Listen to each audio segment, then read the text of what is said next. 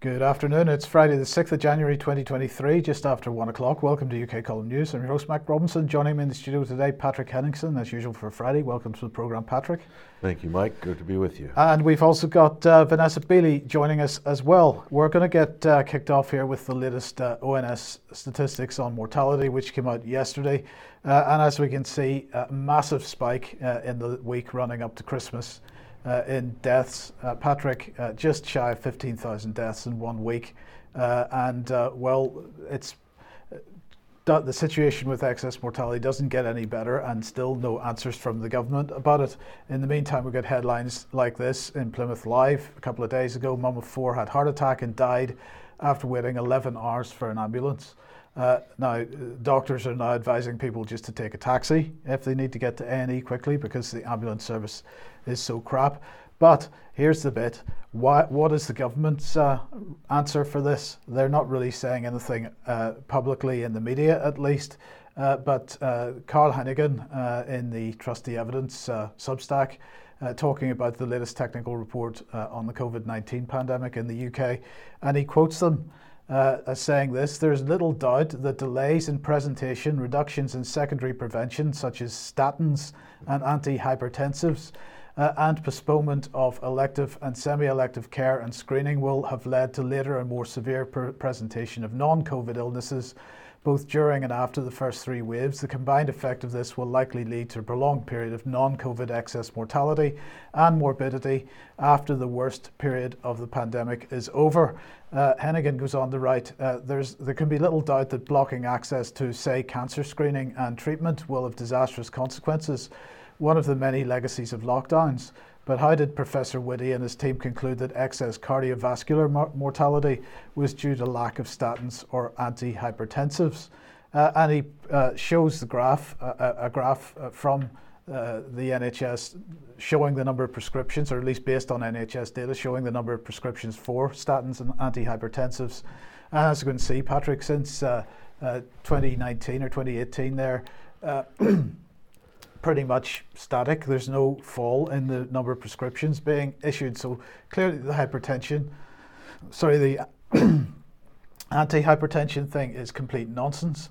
Heneghan then goes on to say, well, excuse me,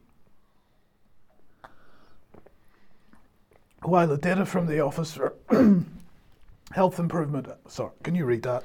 Yes, yeah. Well, I'll pick that up. While the data from the Office of Health Improvement and Disparities report an excess of cardiovascular disease mortality, the, quote, independent report produced by the UK government does not attempt to understand what is causing the excess mortality from CVD. I believe that, what does that mean? CVD? COVID, I guess. The important point on this, one of the important points is, what's the best-selling pharmaceutical drug of the last 50 years? The one drug that has saved the bacon, besides the vaccine during the pandemic, is statins. This is the number one selling pharmaceutical product. This is the cash cow of the pharmaceutical industry, and it's a lot of people argue that's been massively overprescribed in many cases, and there's a lot of mortality that can be where you can point the finger at statins themselves. There's a lot of this if you just look through the literature. So, but yet if you look at but to suggest that the heart attacks are being caused by a lack of statins is just ridiculous. Yeah, there's so many lifestyle issues and health issues that are going to put somebody in the frame for a heart attack, and not getting statins, I'm afraid, is not one of them. Okay, statins don't unblock your arteries and things like that, contrary to popular allopathic medical belief. Okay, but so it looks like this was a good sales pitch for statins. Well, indeed. Yeah, it's a great earner. But the bottom line here is excess mortality continued to fly off the charts, and no serious action from the government, as far as I can see, on it. Yeah, and it's totally verboten to point the finger at the experimental mRNA pharmaceutical injections. That's completely verboten. So, but moving on swiftly to other matters here, another type of public health crisis going on in Ukraine. And Vladimir Putin has ordered a weekend truce in Ukraine. And not surprisingly, the regime in Kiev is not going to participate. So obviously this is the Orthodox Christmas weekend coming up, January 7th. So this is what Moscow wanted here, and it was flat out rejected by Zelensky and Kiev. Not surprisingly, at the behest of Washington and London, no doubt. So no ceasefire, no chance of a ceasefire in Ukraine. So not surprising at all. So what is going to happen as a result? Well, surprise, surprise, just 5 minutes into the Christmas truce, the Ukrainian forces shelled civilian areas in Donetsk in the first minute, in fact, of the Russia-proclaimed Christmas ceasefire. Local authorities have confirmed. So no big surprise there. Unfortunately, this is the way things are going right now. So if you're looking at a long-term prospect for a ceasefire or for peace negotiations, it's doubtful that you're going to get that. Looking at this here, they can't even come to agree for a 24 hours or weekend for a Christmas ceasefire. That's completely off the table. Of course, Washington doesn't probably put a lot of weight and credence into any Orthodox Christmas holidays anyway. And certainly Zelensky doesn't as well, because he's trying to make the Orthodox Church illegal in Ukraine. So recent reports of that before Christmas, pretty shocking indeed, throttling and trying to restrict people's rights of worship and so forth. So that's the democracy you have in Kiev. But here's the really interesting bit. There comes a statesman once in a while. Unfortunately, this type of statesman is not in office. You have instead a banker, a technocrat in Emmanuel Macron. This is Pierre de Gaulle. He is the grandson of the great Charles de Gaulle, arguably one of the great, if not the greatest statesman in modern French history. And this is what he had to say. This is very prescient indeed. The consequences of the current crisis are reflected primarily in Europe. This crisis greatly weakens the balance that my grandfather always tried to maintain. My grandfather always tried to maintain respectful relations with Russia. Public opinion in France is beginning to understand what the evil game of the Americans is today. By using lies primarily when communicating with allies within NATO, the United States has managed to use the Ukrainian crisis to destabilize Europe. Powerful words by the grandson of Charles de Gaulle. And he goes on. This is a very important interview he's done recently. We're just giving you, serializing the highlights here. The Americans, as it were, cut off Europe from Russia, restored the Europeans against the Russians. Why would they do that? Because Europe, in alliance with Russia, could be a strong bloc both politically and economically, culturally and socially. In general, up to 500 million people live in the EU and the Russian Federation. Ever since the Vietnam War, Americans have always tried by force, cunning, and other dishonest means, and their allies too, I might add, to make up for the loss of their economic or political influence. And he goes on. Merkel recently admitted that she never intended to apply the Minsk agreements signed back in 2015. Moreover, it was the French, together with the Germans, who agreed to act as guarantors of these agreements. They deliberately contributed to this war and deliberately contributed to this escalation. And he goes on. The number and depth of sanctions show that this was planned a long time ago, and that is, in fact, a real economic war that Americans benefit from. Americans sell their gas, natural gas, to Europeans 4 to 7 times more than they sell in their own country. And unfortunately, almost every European is going to suffer from this in their daily lives. And he goes on, and they will tell you from the EU and the USA, the Russians are to blame for all of this. Yes, the Russians stopped supplying fuel, but only after we stopped buying it from them, he points out. Common sense. Therefore, I say, it is not the Russians who are to blame. The Russians are simply defending themselves because 11,000 sanctions have been issued against them, plus the 9th package. In my opinion, it is quite legal and natural that the Russians are defending themselves. For me, maintaining good relations with Russia is not just a legitimate desire, this is also the duty of Europe, which the Europeans are obliged to fulfill. in the name of maintaining stability in the world and in Europe. Instead, we end up in a system dominated by a technocracy that imposes its directives on each of the member states.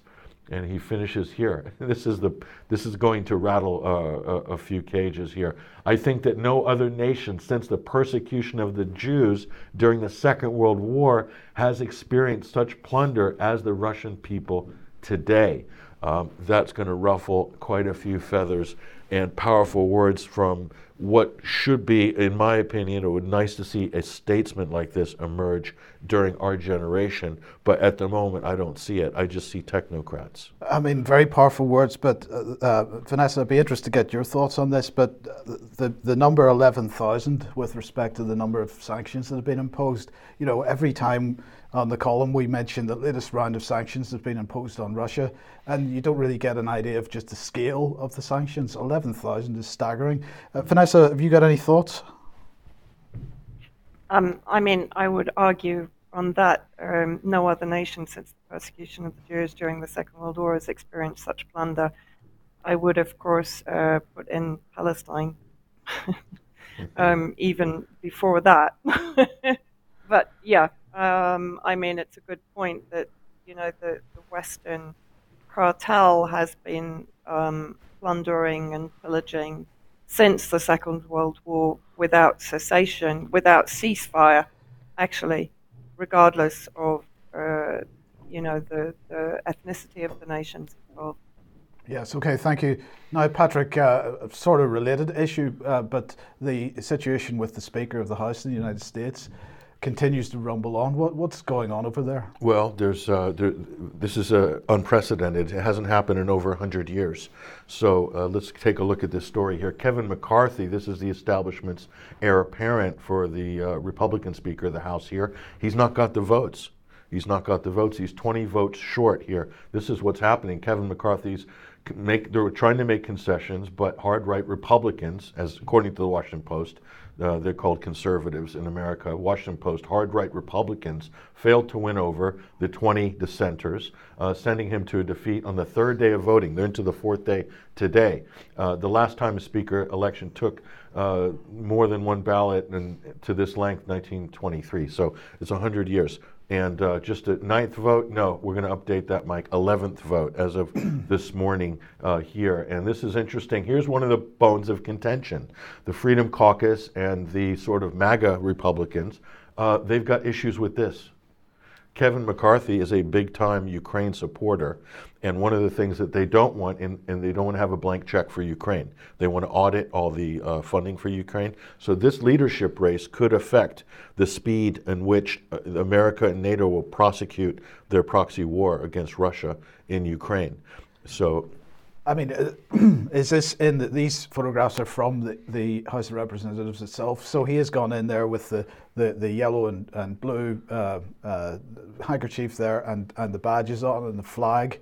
Yep. And you've got to ask, when did it become acceptable to be posturing in this way in the legislature? Well, the wonderful thing, Mike, is it's not just us asking this question. There's a lot of Republicans, real conservatives, asking this question. The other thing that's going to be up for negotiation, term limits. You'd be able to put a dinosaur like Nancy Pelosi out to pasture after sort of 4 or 6 terms, instead of she's serving till she's 90 or whatever. So that's on there. There's a lot of things. Who's going to get investigated? Is Hunter Biden going to get nailed? Is Joe Biden going to be properly investigated?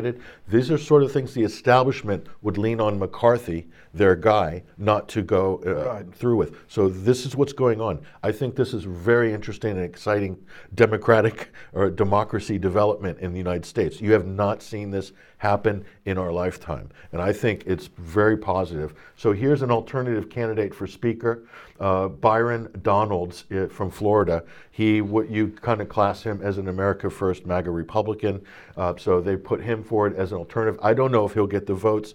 I don't know who will get the votes. Even Matt Gaetz nominated Donald Trump as Speaker last night, which you can do. A Speaker of the House doesn't need to be serving Congress, yet no one has done that. It's still legally allowed. So is it going to be Byron Donalds here, or are they going to go to a 4th, 5th, 6th, 7th day of voting How many ballots is it going to take? They could do 100 ballots, but no business can be conducted, no funding, nothing can be improved until a speaker is elected. So no money for Zelensky. No money for Zelensky for the moment. So the lunch money has halted for Zelensky. Is it going to be Byron Donalds? Is it going to be somebody else? We don't know. Right. So we'll see. Watch this space. Okay, Vanessa, let's come over to you then. And the perhaps embarrassing situation, embarrassing for some, are they finding it embarrassing of an Azov Brigade delegation in Israel? Yeah, I mean, this was absolutely, in some ways, staggering. In other ways, it's confirmation of some of the information that I was putting out towards the end of last year, and I'll reconfirm that during this report. So I think it was just before Christmas, an Azov battalion, so a Nazi battalion delegation, arrived in Israel, and as this headline says, downplaying far-right ties, hero of Ukraine's Azov unit holds Israel publicity tour. Quite incredible. Here is Israel basically whitewashing Nazis. So Ilya Samolyenko of the Azov unit has been speaking in Israel about the fighting in Mariupol, but has also been assuring skeptics that his group no longer has neo-Nazi affiliations. Well, this reminds me of the Martin Smith interview with Abu Mohammed Jolani, of course, the leader of Al-Qaeda in Idlib, when they kind of brushed him down, combed his beard, and put a suit on him. He's still Al-Qaeda, and I would say the same here. The history of Israel arming Azov and neo-Nazis in Ukraine goes way back. In fact, it is believed that even during Maidan, during the Victoria Nuland-led regime change in Kiev in 2014, Israel actually had armed battalions fighting alongside the ultra-nationalists and the neo-Nazis in Ukraine. And here is an article in Electronic Intifada on the 4th of July 2018. Israel is arming neo-Nazis in Ukraine. We have to remember that until Netanyahu came in, the previous administration was claiming that it wasn't going to be sending arms to Ukraine. But as I will show in this report, Netanyahu is going to be turning that policy on its head. Here you have rights groups at around the same time demand Israel stop arming neo-Nazis in Ukraine. And going on, Mike. So here we have back to the situation just before Christmas. Israel helps Ukraine whitewash its Nazis. And this is an Electronic Intifada report that I would recommend everybody goes to read. Another article in the Jerusalem Post, Ukraine's Azov regiment visits Israel. Mariupol is our Masada. Now, what is the significance of that? I'll come on to that in a second. But let's look at another member of the delegation, Yulia Fedosyuk, who here is on one of the many photo opportunities while they were in Israel. She also, as demonstrated in the Electronic Intifada article, she also has an ultra-right, ultra-nationalist background. And I have to say, I mean, it's slightly amusing that both of them were laying claim to effectively knowing Jews in Israel, but when pushed on giving names, both of them faltered in their story, it has to be said. And here is the visit to Masada, as I mentioned, and you will see here the Wolfsangel, the Azov, effectively Nazi symbol, displayed on the uniform while actually visiting Masada. And this is again taken from the EI article, the Electronic Intifada article. The Association of Families of the Defenders of Azovstal show that Samolyenko and Fedosyuk visited Masada, where Samolyenko wrote the Nazi-linked symbol on his uniform. Masada is the site of the mythical last stand by Jewish fighters against Roman forces.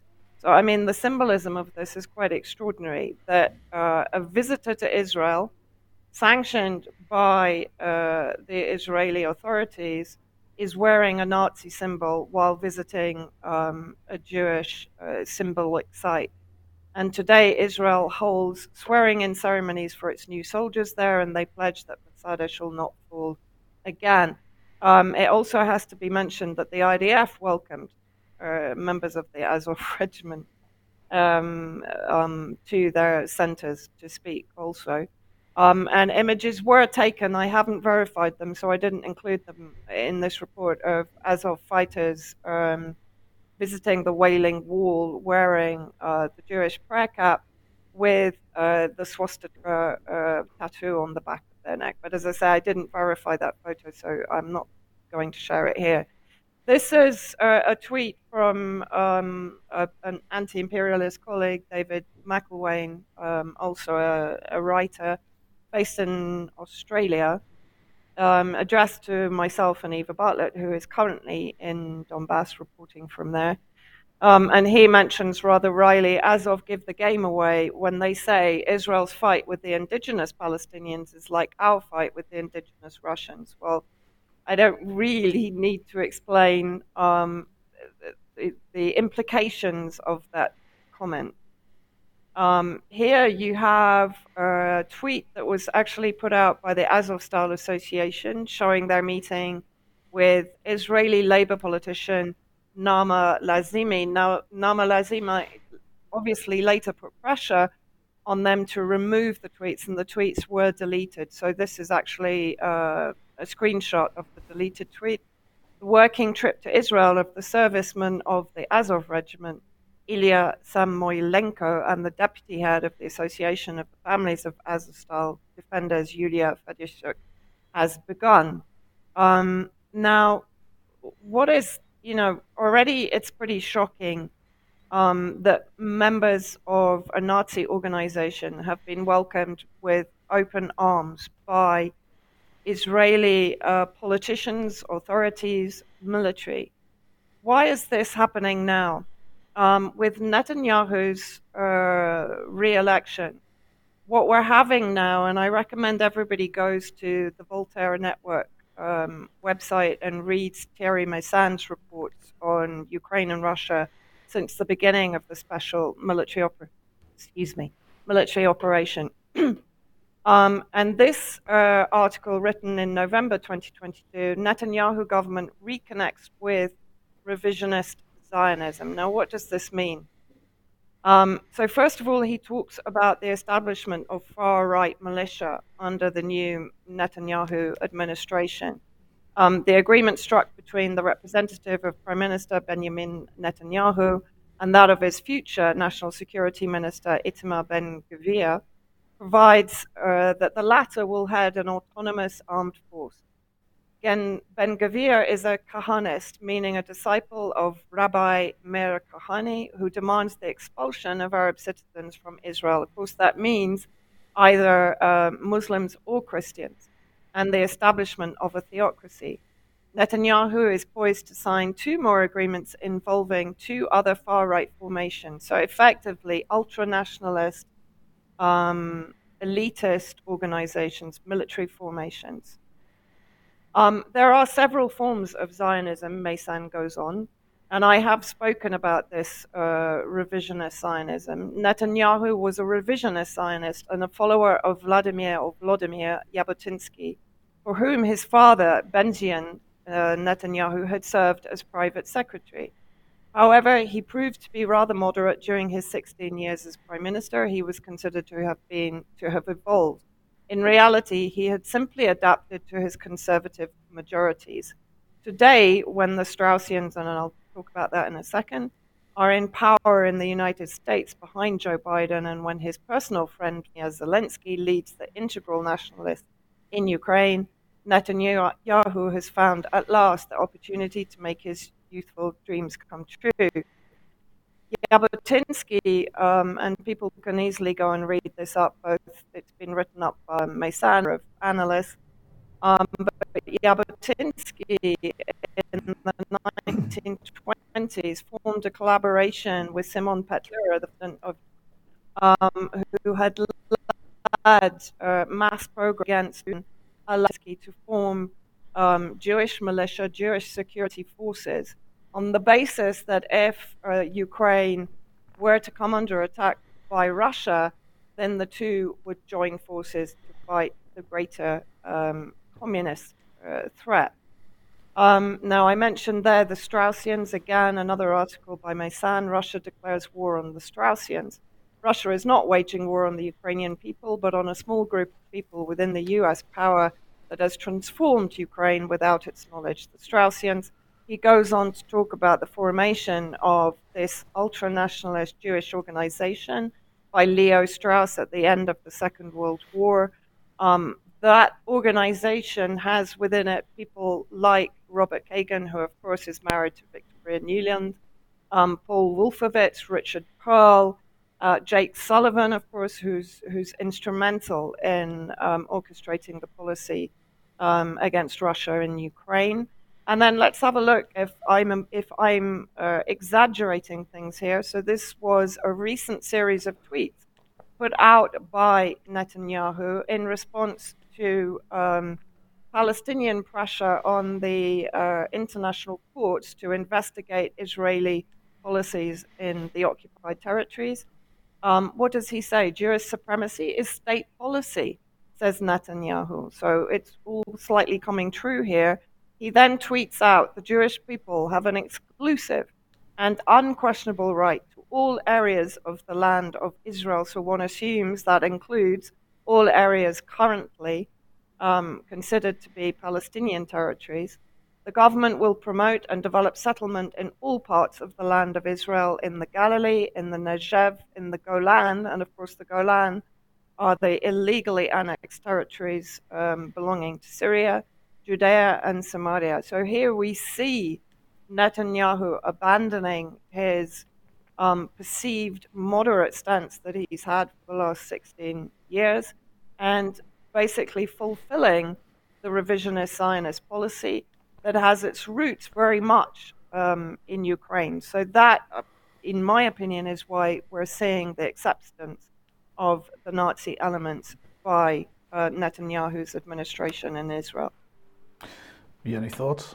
No, other than that's kind of ridiculous that they're comparing Azovstal to Masada, because as legend goes, the fighters in Masada all committed suicide rather than be taken by the Romans. But the Azov battalions in Azovstal were on social media begging to be rescued, begging Elon Musk, begging everybody, anybody they could possibly beg to get them out into a safe third country or something like that. So it's kind of a ridiculous comparison. But what's interesting is there was a UN vote on condemning anti-Semitism just a week and a half ago, I think.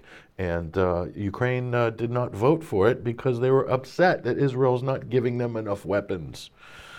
Well, of course, they want Iron Dome, don't they? So, yeah, the Iron Dome. Yeah. Well, no, that's the U.S. Patriot missile system. Right. That's all the Iron Dome is. It's a configuration of U.S. Patriot batteries run out of Stuttgart, Germany. So, right. But it's manned, engineered, and maintained by the United States, by the Pentagon. Okay, well, let's come back to the UK then. Still related to Ukraine. Now, in 2021, in June, Dominic Raab, who was then the Foreign Secretary, signed an agreement with Heiko Maas, who was the German Foreign Secretary. They signed a joint declaration pledging future cooperation on trade, defence and security. It was mainly on defence and security to strengthen our work together for years to come. Well, it took a couple of years, but here is the wonderful Ms. Baerbock, who has come to London today for the inaugural meeting. She's wearing green, Mike. Yes, for the inaugural meeting of this strategic dialogue that was signed back in June 2021. So what were they talking about? Well, of course they were talking about Ukraine. So let's see what James Cleverly had to say. The current Foreign Secretary, we have been providing the kind of military equipment that is able to put a decisive punch against Russian targets at range. Yes, and he went on to say, we will continue to speak with the Ukrainians about what they need for the next phase of their self-defense, and we will continue working with our international partners about ensuring we provide that.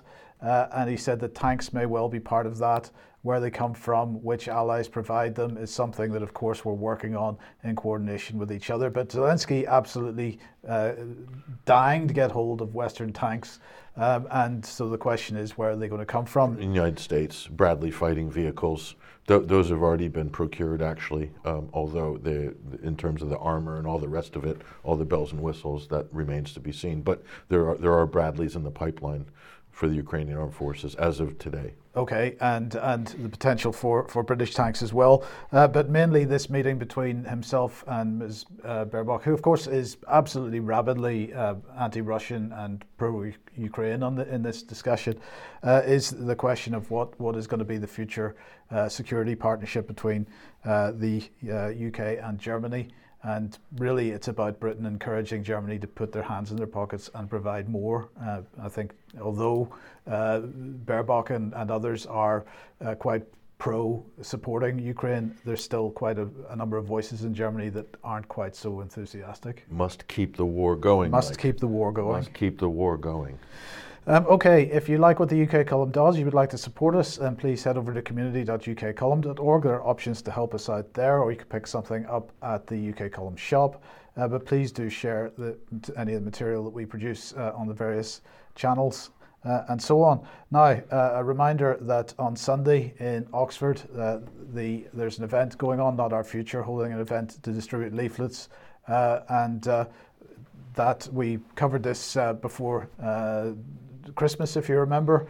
They chose Oxford as the primary or the initial event because of the news that Oxford was effectively imposing 15-minute city program in the not too distant future, where people will not be able to drive into the centre of Oxford from various parts of the city without, or at least they'll be limited in the number of journeys that they can make and so on. So where and when is this happening? The details, they're meeting on Sunday at 11 a.m. They're meeting at the Seacourt Park and Ride near the Botley Interchange in the west of Oxford City and heading on from there. Details on the URL that we've got on screen at the moment. Just encourage everybody to go to that if possible. The fact checkers, by the way, are all over this. They said there's no climate lockdowns in Oxford. It's not happening. It's not happening.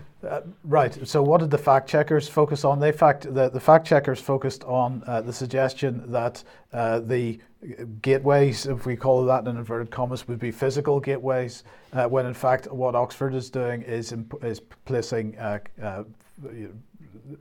cameras to read number plates and so on, so that if you attempt to move from one area of the city to the next, when you haven't got the right to do so, you'll get a massive fine. So, effectively it is a 15-minute city. Effectively it is a climate lockdown of a kind, but never worry, this fact checkers will make sure that everybody understands the truth. That's right. Yes. That's right.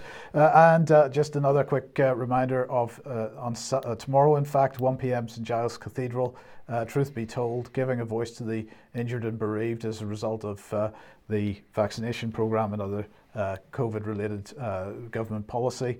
That's taking place in Edinburgh tomorrow, so get along to that one as well. So Patrick, let's get back to international events and Japan and NATO. Well, look, everyone's talking about China. China is now sort of public enemy number one for the United States and Britain as well. They're making a lot of noise about China. AUKUS, these defense agreements to push the nuclear assets there into the Pacific region. So what does this mean? Well, this is kind of a big story here.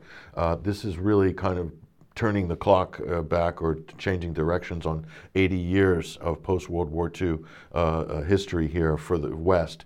Japan is unveiling an unprecedented buildup in arms, $320 billion over the next 5 years. So this is very, very important, and people need to pay very close attention here. Prime Minister Fumio Kishida's government worries that Russia has set a precedent that will encourage China to attack Taiwan, threatening nearby Japanese islands, disrupting supplies of advanced semiconductors, etc. You can see where this is going. Yes. And putting a potential stranglehold on sea lanes that supply Middle East oil. So why is this important? Well, Japan's constitution forbids military buildup in offensive military forces. So this is going against the post-World War II Constitution. Interestingly, that's a constitution of the United States wrote for Japan and had them ratify. So why and who is pushing Japan to rearm? And here we have the answer: strategy of tension. Japan rearms under pressure from Washington. This is an excellent article by Sarah Flounders. She's a prominent anti-war activist, very much on the sort of traditional left there. And let's take a look at this strategy of tension. Well, look at this. So, dangerous shift in policy. China is Japan's largest trading partner in both imports and exports. The previous national strategy document said that Japan was seeking a mutually beneficial strategic partnership with China. Suddenly, Japan's strategists start labeling China as the greatest strategic challenge in enduring the peace and security of Japan. That's from the U.S. Institute of Peace on December 19th. Japan has expanded trade with Russia in gas, oil, cars, machinery. So previously, Japan's December 17, 2013 National Security Strategy document called for enhanced ties and cooperation with Russia. You got the Sakhalin natural gas projects, things like this. Now Japan considers Russia a strong security concern. Does Japan consider it that, or does the United States consider it that, and it's imposing that policy on Japan? Well, it looks very like it, isn't it? Because it's just a coincidence that Japan has done a 180 on the two countries that the West considers to be the uber enemies of the day. Mm-hmm. And it goes on, it gets worse. Using North Korea threat as a cover. Interesting here, Japan has previously justified its remilitarization by claiming North Korea is a threat. However, retired maritime self-defense force Admiral Tomohisa Takai told the media that China has been the main target for which Japan has been preparing by using, quote, North Korea threat as cover. So this is something that we have suspected for a very long time. And of course, we've got this furore now between North Korea and South Korea at the moment, with threats of withdrawal from various agreements right at this moment, just in time for this initiative. Absolutely feeding into this. So that's Associated Press, December 17th here. So a U.S.-Japan alliance is now defined as a cornerstone of Japan's national security policy. This is a 180-degree turn from where they were before. And so if you talk about the pivot to Asia, look at this, arming up Japan to point at China. So let's take a look at this here. Here's the important part, Mike. Defense spending will escalate to 2% of gross domestic product, equal to the goal that U.S. sets for its NATO allies. Japan's economy is the world's third largest on paper. So think about AUKUS, all of the rhetoric. What have we seen? Remember when Liz Truss was doing her military promotional tour? Right. And this is what they're talking about, is expanding NATO into the Pacific here. And what's interesting, the assassination of Shinzo Abe, you remember that? Yes. This past summer. And people said, oh, this was a lone wolf, a lone nut, or whatever. But, you know, after he was killed, the Liberal Democrat Party, which is the traditional right-wing pro-U.S. party that's kind of dominated that side of Japanese politics since the 1950s, they managed to get a lot of votes after that. They got a little bump for some reason, and it gave them a 2/3 supermajority in the Japanese parliament, and that enables them to do something like this. Okay, this is an extreme policy shift. Okay, so I don't think this looks good. It doesn't bode well for the balance of power, and certainly it feeds into that sort of pivot to Asia. And look at the situation with Taiwan right now. Could China be baited into doing something in the same way that Russia was drawn into the Donbass, where it felt like it had no choice? I don't know about a full-blown invasion of Taiwan, but certainly a naval blockade or something like this could happen. And then what? Then where are we at? We're going to be in a new sort of... A new world. A new world, yeah. For sure. Well, look, just talking about NATO very, very briefly, I just want to mention the NATO Defence Innovation Accelerator for the North Atlantic. It's called DIANA. And the UK's Defence and Security Accelerator is going to be hosting events in February, all about, for the industry, all about what NATO wants from the industry with respect to innovation and the future. So they recently approved NATO. This is their strategic direction for DIANA, and they're talking about energy resilience. They're talking about secure information sharing. So this is bulk data collection, bulk data sharing amongst NATO members. and sensing and surveillance and so on, and this type of thing. But on top of that, they're also in the future going to be looking at AI. They're going to be looking at cybersecurity and these kinds of things.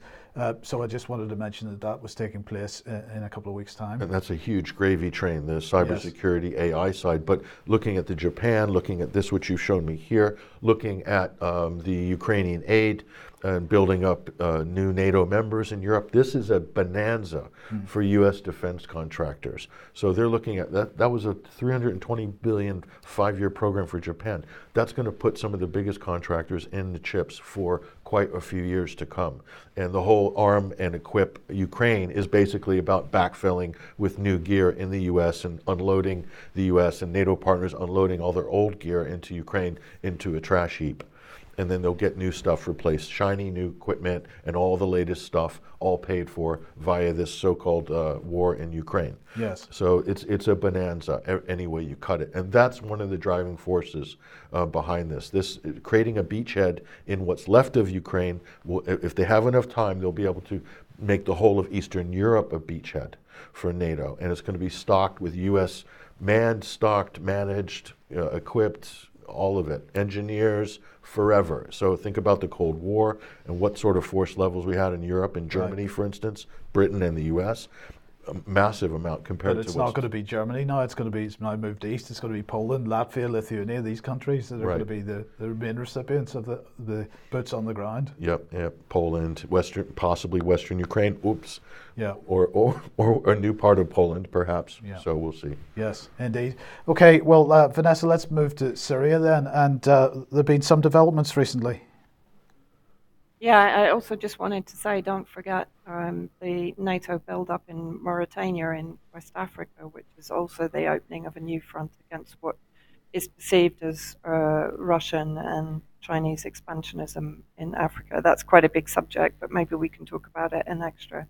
Yes. So yeah, recently what I wanted to do was just focus on recent events in Syria, because things are sort of developing. I won't say entirely 100% positively, but they're developing in one direction or two.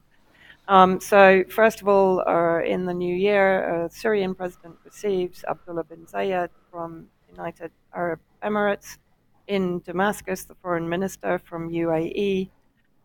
It's worth mentioning here, of course, that the UAE, Bahrain, and Oman, which are the three Arab nations that have recently spoken about reopening embassies in Damascus, are the three nations that are probably the most developing relations also with Israel. So I think almost everything that is perceived as a development within Syria, it does have a degree of poison chalice about it. But Syria is, to a large degree, still in a very vulnerable position. So there's a lot of jockeying for position. There is potential, of course, that this is soft power infiltration.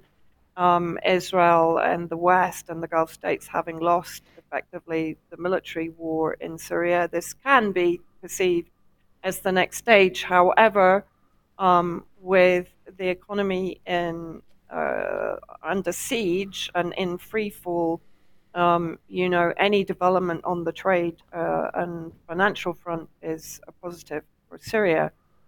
Now, the other aspect, of course, that is ongoing are the negotiations between Turkey, Russia, and Syria, and a recent meeting between the defense ministers and continuing talks between the heads of intelligence in Turkey, Russia, and Syria to try and resolve the issue in northern Syria, where Turkey, of course, has been sort of rattling sabers and talking about ground invasions to counter the PKK, Kurdish separatist threat, which, of course, is a proxy of the United States.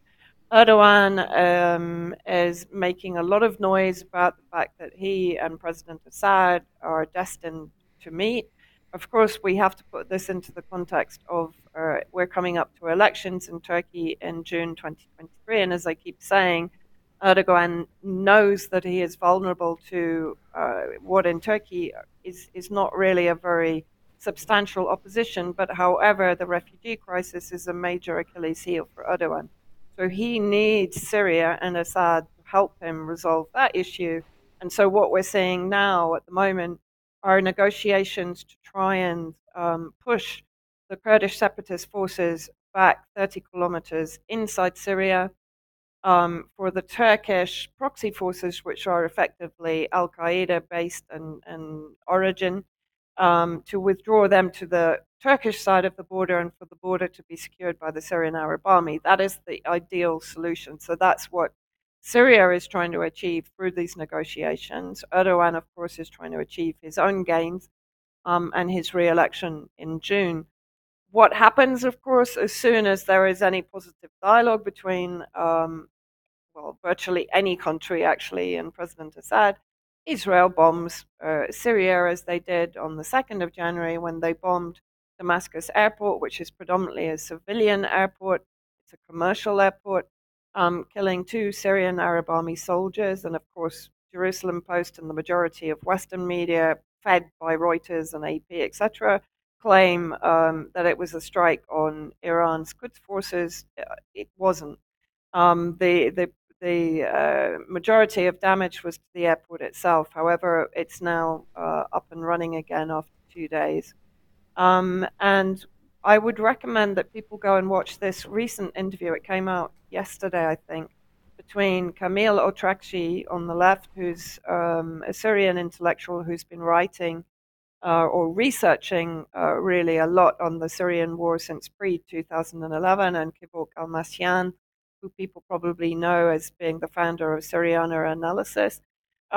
This dialogue is a very important one. It goes into a lot of depth about the history of the conflict in Syria, the Western really hatred of Syria and Syria's alliances, and how through Syria's steadfast adhesion to the real resistance in the region, that's what led to the war that began against them in 2011.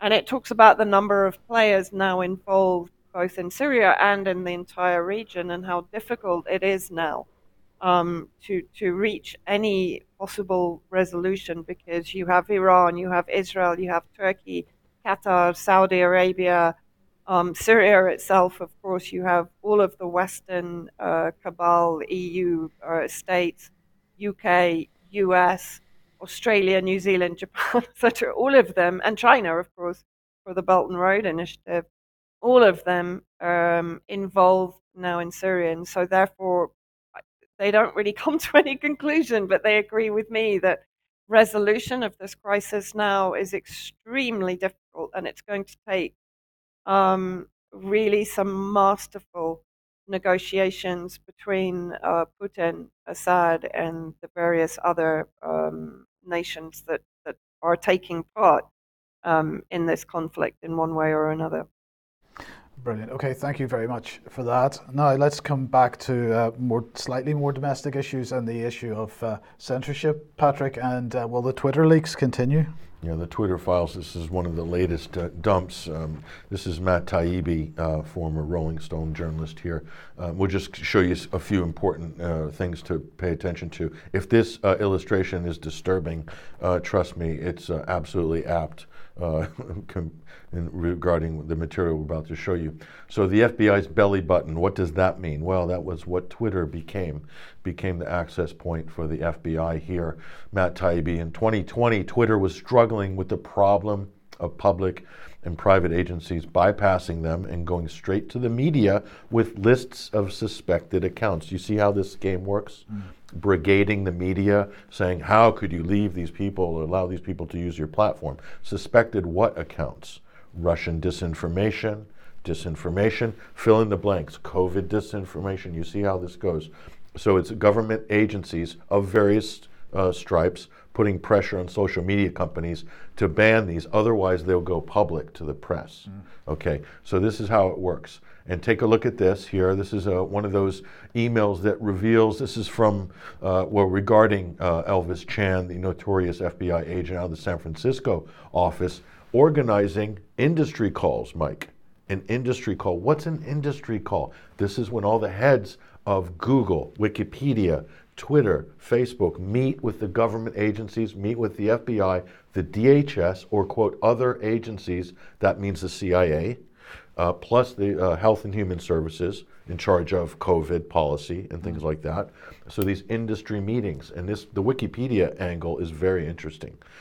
Thinking about the, what's his name? Philip Cross. Philip Cross, not him, the entity known as Philip Yes. Cross. So this is interesting here. So the state also flagged with the Google disclosure of Chinese APT targeting campaigns. We may receive outreach from other U.S. government agencies. So there's a whole story that's been crafted here, post 2016 election, about Russian interference, or the Internet Research Agency and so forth. Let's take a look at this. Here's another one here. And so again, they're giving more detail here. Yoa Roth, head of content management or moderation or whatever, the censorship czar at Twitter, this is an email from the FBI, basically telling him, yeah, we need to get direct access in there. We want Twitter to be the FBI's belly button into censorship, basically. And they did push back a little bit in some of the emails, but in the end they complied. So this is interesting. So February 2020, as COVID broke out, the Global Engagement Center, what's that? The Global Engagement Center, a fledgling analytic type intelligence arm of the State Department, went to the media with a report called Russian Disinformation Apparatus Taking Advantage of Corona Concerns. So they melded Russia and COVID together there. This is what's going on behind the scenes to draw up blacklists for deplatforming, shadow banning, and erasing tweets. So here it is. This is it. This is the GEC, the Global Engagement Center, Russian disinformation taking advantage of the coronavirus concerns. So this is a completely made-up scenario here. Russian-linked accounts. So how do you verify that? You don't. Just say it is one, and it is. So the database in total, something like thousands of accounts. I saw one Excel sheet with 2,500 accounts, and in total up north of 20,000. Right. 20,000 accounts, more than that, maybe in the hundreds of thousands. I'm not sure. So let's go back here. December 22nd, we highlighted this on the UK Column News before Christmas. Spooks infiltrate Silicon Valley. Facebook is riddled with ex-CIA agents, including the president's briefer, who now runs a, quote, harmful content team. So many ex-FBI work at Twitter, they have a Slack channel, and Google is rife with ex-CIA. So this happened, and people pay attention because this gets closer to home. Mint Press's Alan McLeod found that former CIA agents made up some of the top ranks in almost every politically sensitive department at Meta, aka Facebook. Okay, and he goes on, and he also found that former FBI agents migrated to Twitter in droves. So you see them moving around from organization to organization. DailyMail.com has been able to track down many of these former intelligence officials who are now working at top tech companies. So they've colonized the entire Silicon Valley with spooks. So, and not only that, so that's how they liaise directly with government agencies as well. So, and also this is going to control information behind the scenes in terms of internal comms. So this is just bizarre, but it's also really shocking. And I'm going to ask you, is this happening in the UK with the heads of social media firms, and do we just not know about it yet? I think there's no question it's happening in the UK. The UK began this whole process of censorship by bringing the tech companies into 10 Downing Street for meetings with Theresa May and Amber Rudd at the time. So this whole idea of government intelligence services and social media companies working together is something that began here. So there's no question in my mind that this is exactly what's going on. Ditto with the EU. Yes. Ditto with the German government, yes, with the BND and French intelligence. Okay, so here's the problem. After the 2016 election, Russian interference on social media, disinformation campaigns, it's fiction. They made it up. We now know from the WikiLeaks and the Podesta emails and so forth, all of these various troves, this was created by the Clinton campaign to create a sort of a distraction from the fact that she was exposed as railroading the Bernie Sanders campaign. So they had to create the Russian disinformation, the Russian interference. It was completely fictional.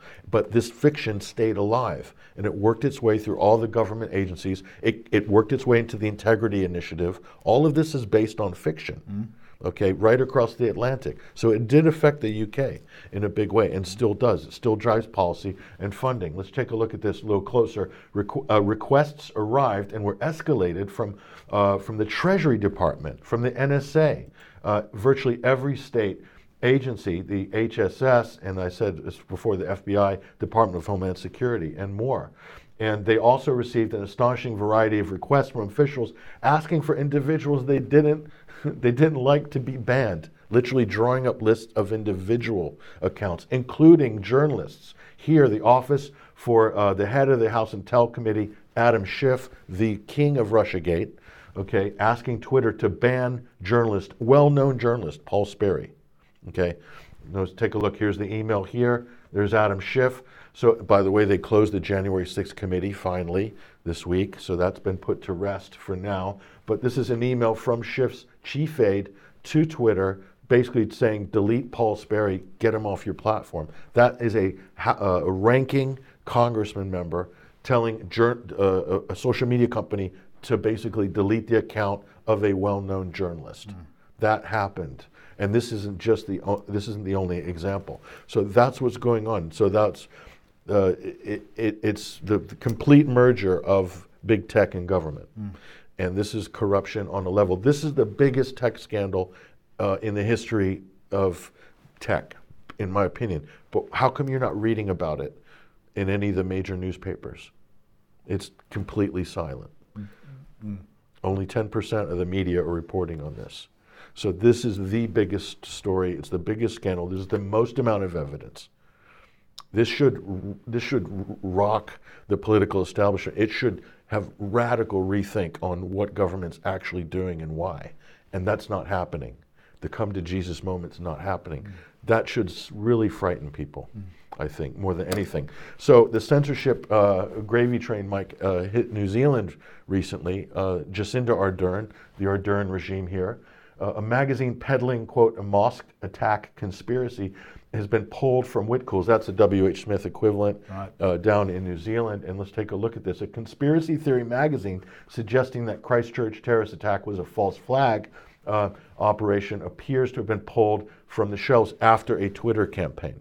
Okay, and there's these kind of anti-war hate groups and so forth that are front-running this. Mehmet Sabahaddin, an editor involved in that special issue, defended it, saying it focused on conspiracies, metaphysics, and high strangeness, and he did not claim to be it did not claim to be a regular news magazine. So who are they talking about? New Dawn magazine has been banned in New Zealand as a result of this. So I know New Dawn magazine. I write for New Dawn magazine. So let's take a look. Not only that, Mike, magazines sold in Whitcoulls could get readers in legal trouble here. The Disinformation Project Director, Kate Hanna, says that while some of the articles would be harmless, the one about the mosque attack details and where to find the banned live stream attack could get you in trouble with the police. So looking at it, this is a step beyond downloading, distributing. No, looking at it, just looking at it in print, and it tells you where you could find it in the article. Okay, this isn't a website with a hyperlink. It's a print article. Yep. And this has been on the shelf for decades in New Zealand, and now it has been banned.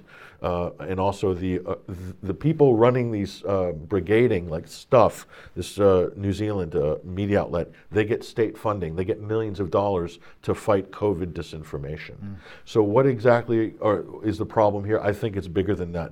New Dawn magazine has been putting out a lot of material challenging the vaccine narrative, challenging lockdowns, challenging the COVID narrative, and it's gotten a lot of traction in Australia and New Zealand. Here's the latest issue here. We'll put that up on screen. That's the magazine that I wrote, the 2023 Lifting of the Veil. That's the New Year's edition. Okay, there's also a special edition. So they're really scared, even of print, Mike, and they basically, the reaction of the Ardern regime, pull it off the shelf and burn it. So one mention in one article of this controversial incident that a lot of people are still debating and wondering what exactly happened. And literally the reaction, because of the press getting involved, pressure from the government, take it off the shelves and ban it forever. Yeah. So pretty incredible, but not surprising considering it's New Zealand under the current regime.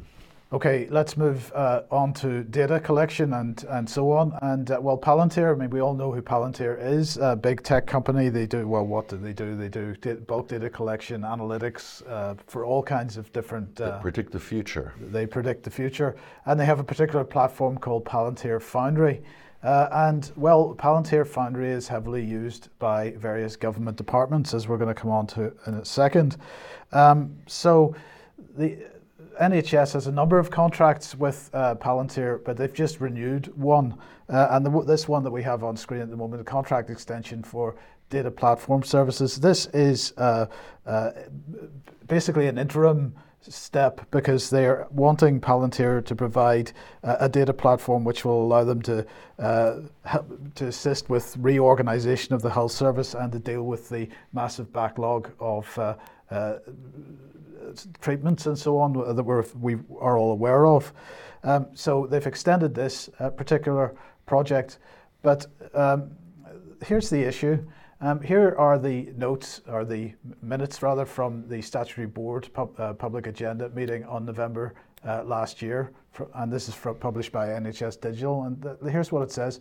NHS England and directing NHS Digital, I presume that's are directing NHS Digital to collect patient-level identifiable data pertaining to admission, inpatient, discharge and outpatient activity from acute care settings on a daily basis. This accelerates the collection and sharing of that data in a way that will enable, not quite sure what it will enable, but that's their text.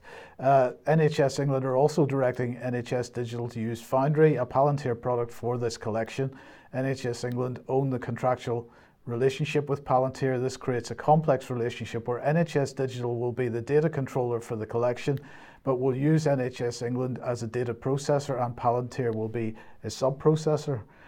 So Palantir is effectively being given access to all kinds of patient-related data on many different platforms. So not only the contract that's just been renewed, but other contracts as well. But it doesn't end there. Here's a Telegraph article from, I think, early December. Concerns mount over Palantir's unprecedented access to UK public data. And what are they talking about? Palantir's Foundry system will be able to identify and the cause of hold-ups at the border by pulling together information from HMRC, the Department for Environment, Food and Rural Affairs, the Home Office and the Department for Transport. This is incredible. And we've got the British government talking about their new data strategy, and their data strategy seems to be about handing over every possible piece of data on all of us that they have, whether it be health data, tax records, whatever, to organizations like Palantir. I think people should be extremely concerned about this. That's a big tech company based in California. Right. So some of the doctors' associations are already trying to deal with this, at least with respect to the NHS data. So this is Doctors Association UK, with a number of others, and they're attempting to bring a judicial review on the relationship with Palantir, but then we've got other organisations running campaigns to try to get Palantir out of the NHS completely. So this goes on. So I mean, I don't know what your thoughts are on this type of bulk data collection and handing it over to organisations like this. Is all this data magic? Is it going to reduce the waiting time? Is it going to cut down the 12 million? On a waiting list now? At least the 13, 14 million is more likely. Million. I mean, how much is Palantir going to speed up that process? Is Palantir going to hire new nurses and doctors, get real doctors in? Is it going to magic up some money maybe for the government?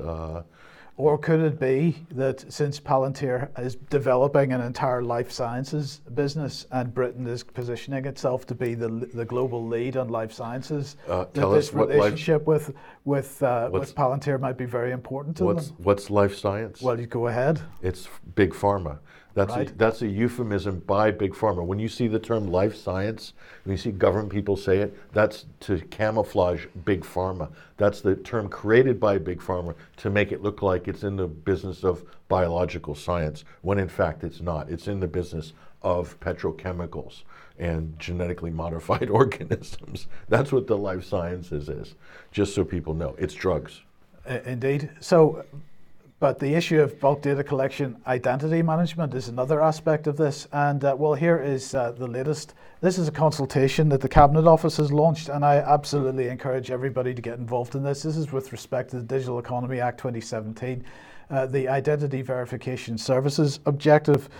So the Cabinet Office, they say, are seeking views on a proposal to support fast, safe and secure departmental data sharing to enable access to online government services.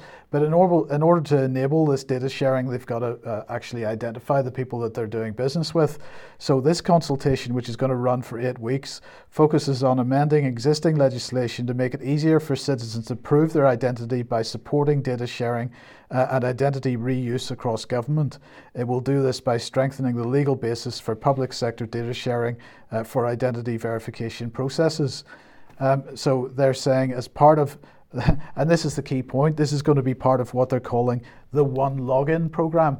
Now, people are having to deal with the government on a digital basis on a much more regular basis. If you want to renew your car tax, you want to renew, deal with HMRC, much of it is digital. These days, the government's pushing very hard for this. And every time you interact with a government website, each of these government websites is a different login. You've got to set up a new login, a new password. You've got to prove who you are to them and so on.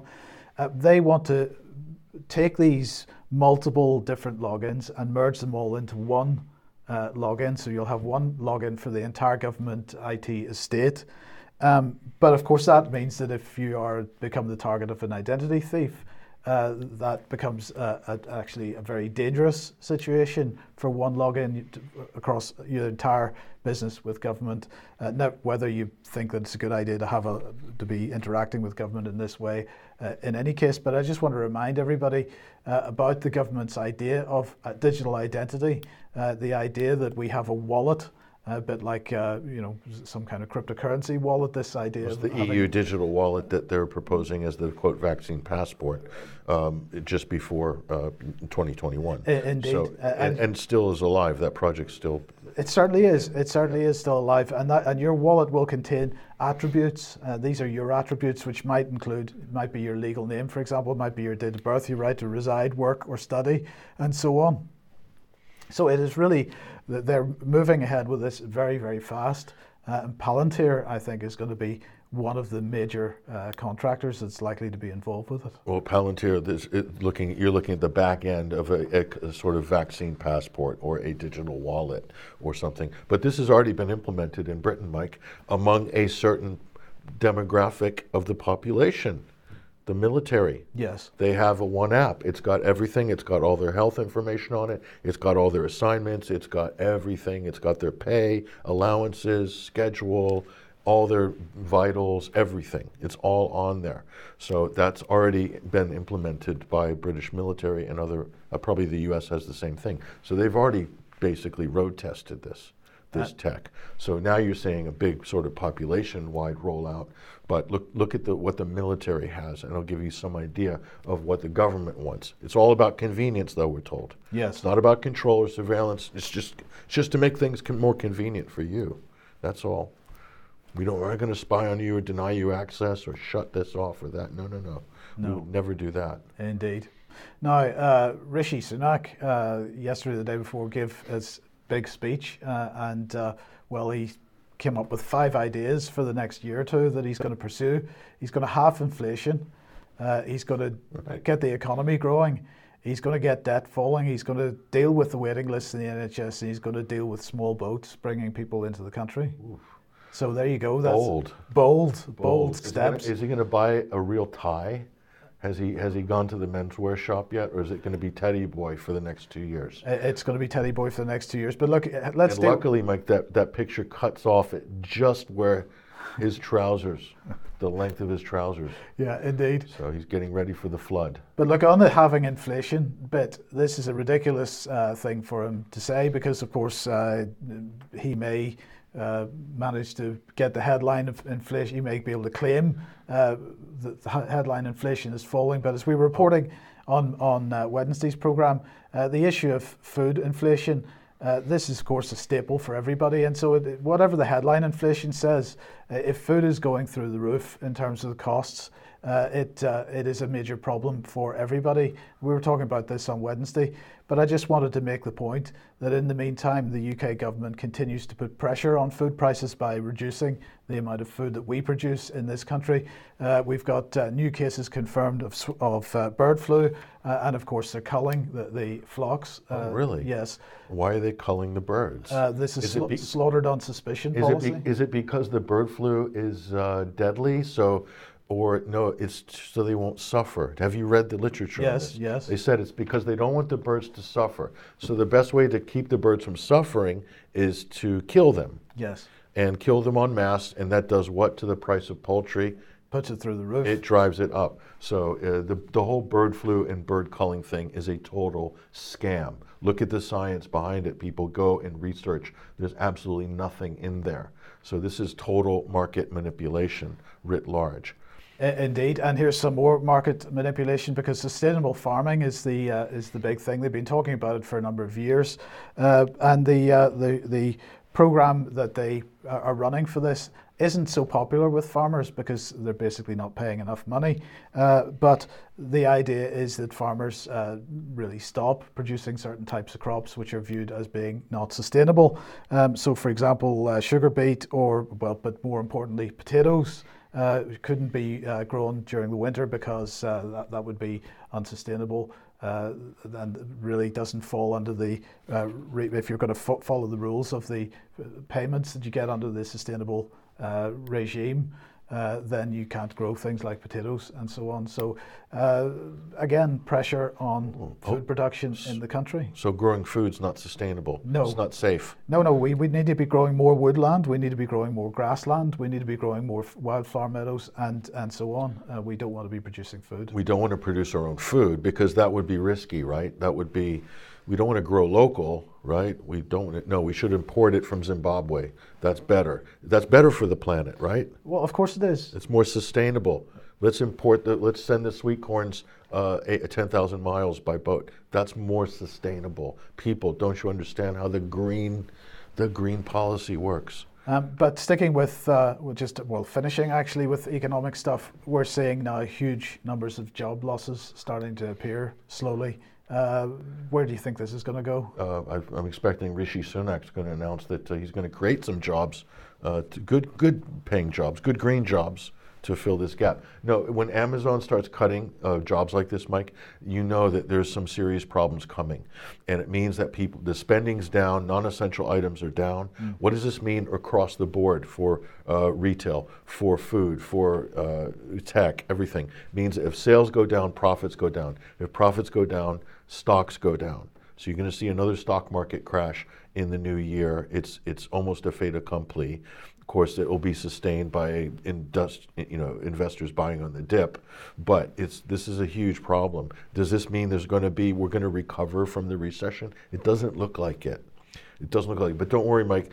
I predict Rishi Sunak's solution for inflation is going to be vouchers. He's going to just write up some vouchers and give out vouchers. Inflation busting vouchers. That's my prediction. Okay. Well, of course, he's already doing that with respect to energy. So no doubt he can expand that scheme to other economic areas as well. Yeah, super. As you like. Okay. Well, we've got to leave it there for today. Thank you very much to Patrick and Vanessa for joining us today. Thank you for joining us. We'll be back in a few minutes on the main live stream if you're a UK Column member for some extra. But in the meantime, I hope everybody has a good weekend and we'll see you on Monday as usual. Bye-bye.